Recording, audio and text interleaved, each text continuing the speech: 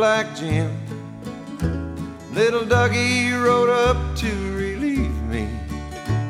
He just looked at my letter and he grinned. And he said, now why do they ride for their money? Hey, tell me, why do they roll for short pay? They ain't getting nowhere. Hell, they're losing their share. And they all must be crazy out there, 'cause they never seen the northern lights. They never seen a hawk on the wing. They never seen the spring hit the Great Divide. Oh, they never heard old Camp Cookie sing. Sang like old Proviati boys. Odelay, odeloo, olay-tee-o, odelay-tee, oloo-dee, odelay. Odelay, odeloo, olay-tee-o, odelay-tee, oloo-dee, olay.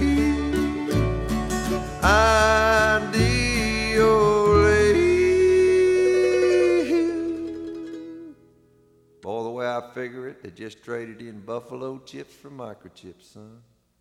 Ole, ole,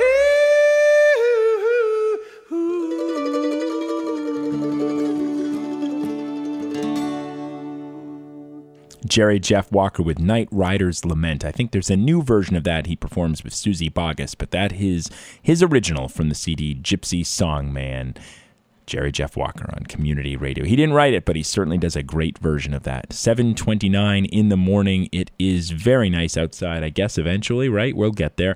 In any case, I invite you to stay tuned right now. We've got the Awanadjo Almanac with Rob McCall coming up next on your community radio station. Support for WERU comes from the Belfast Co-Housing and Eco Village, folks creating a neighborhood focused on families, sustainability, farming, and fun. Open house, June 13th. More information at 338-9200 or maincohousing.org.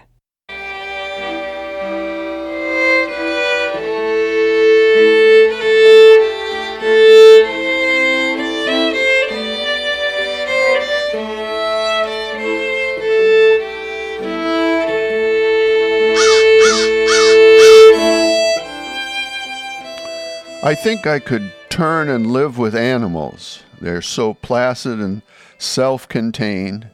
They do not sweat and whine about their condition. Not one is dissatisfied.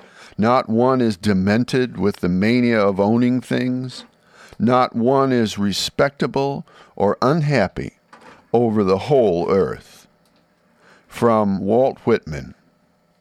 Good morning, everyone. I'm Rob McCall. This is the Awanadjo Almanac, a collection of natural and unnatural events, rank opinion, and wild speculation devoted to feeling at home in nature and breaking down the wall of hostility between us and the rest of creation.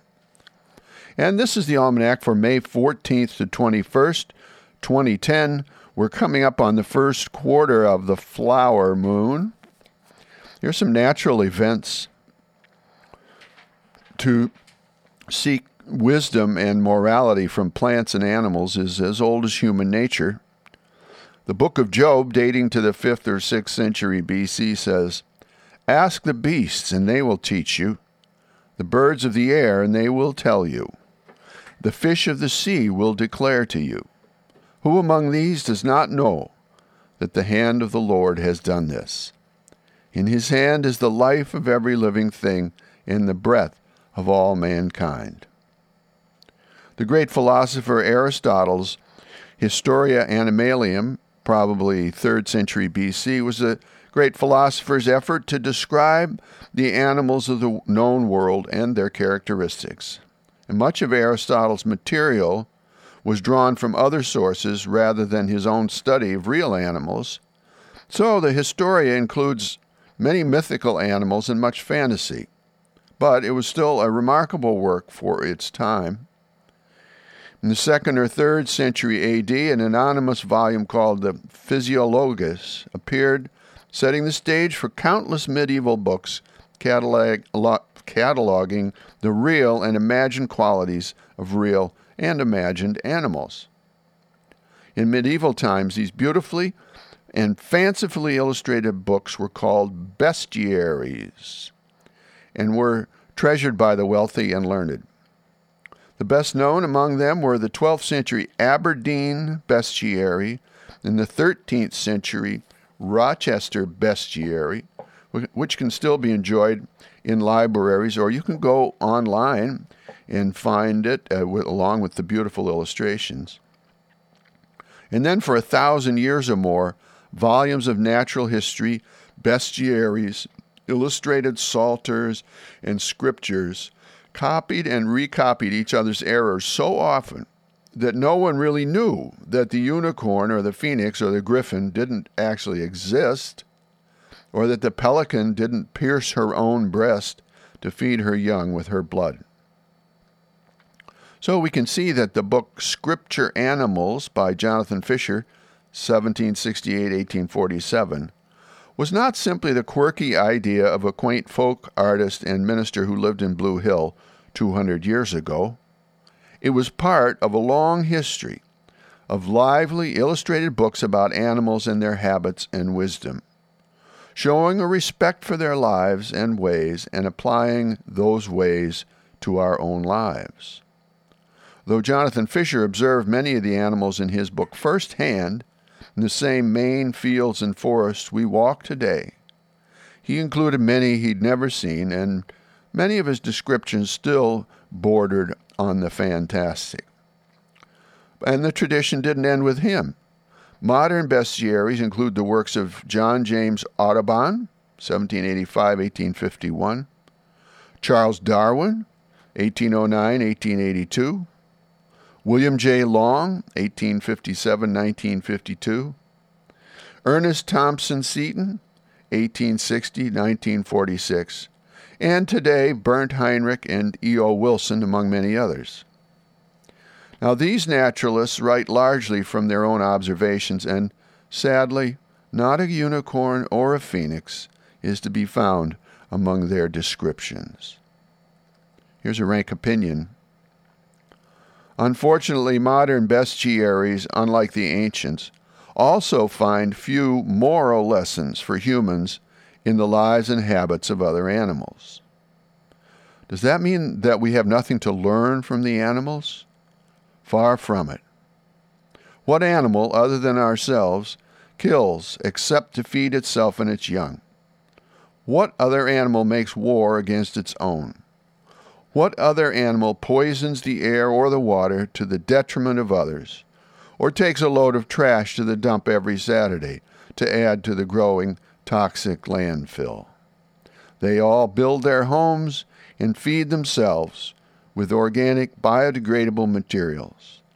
They all find everything they need in the bounty the earth provides. Are there no moral lessons for us here? And finally, here's a seed pod for you to carry around with you this week. This one from Henry David Thoreau.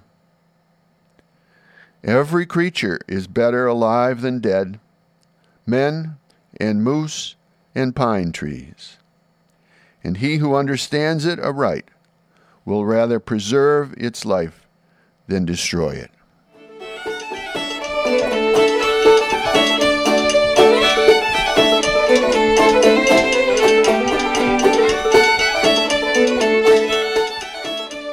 Well, that's the almanac for this quarter moon, but don't take it from me. Go out and see for yourself.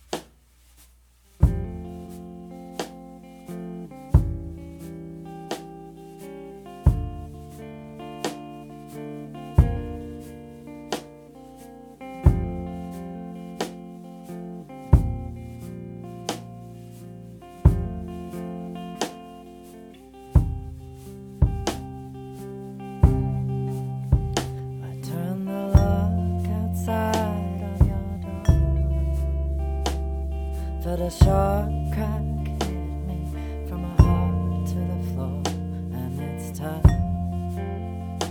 This time, oh, it's time.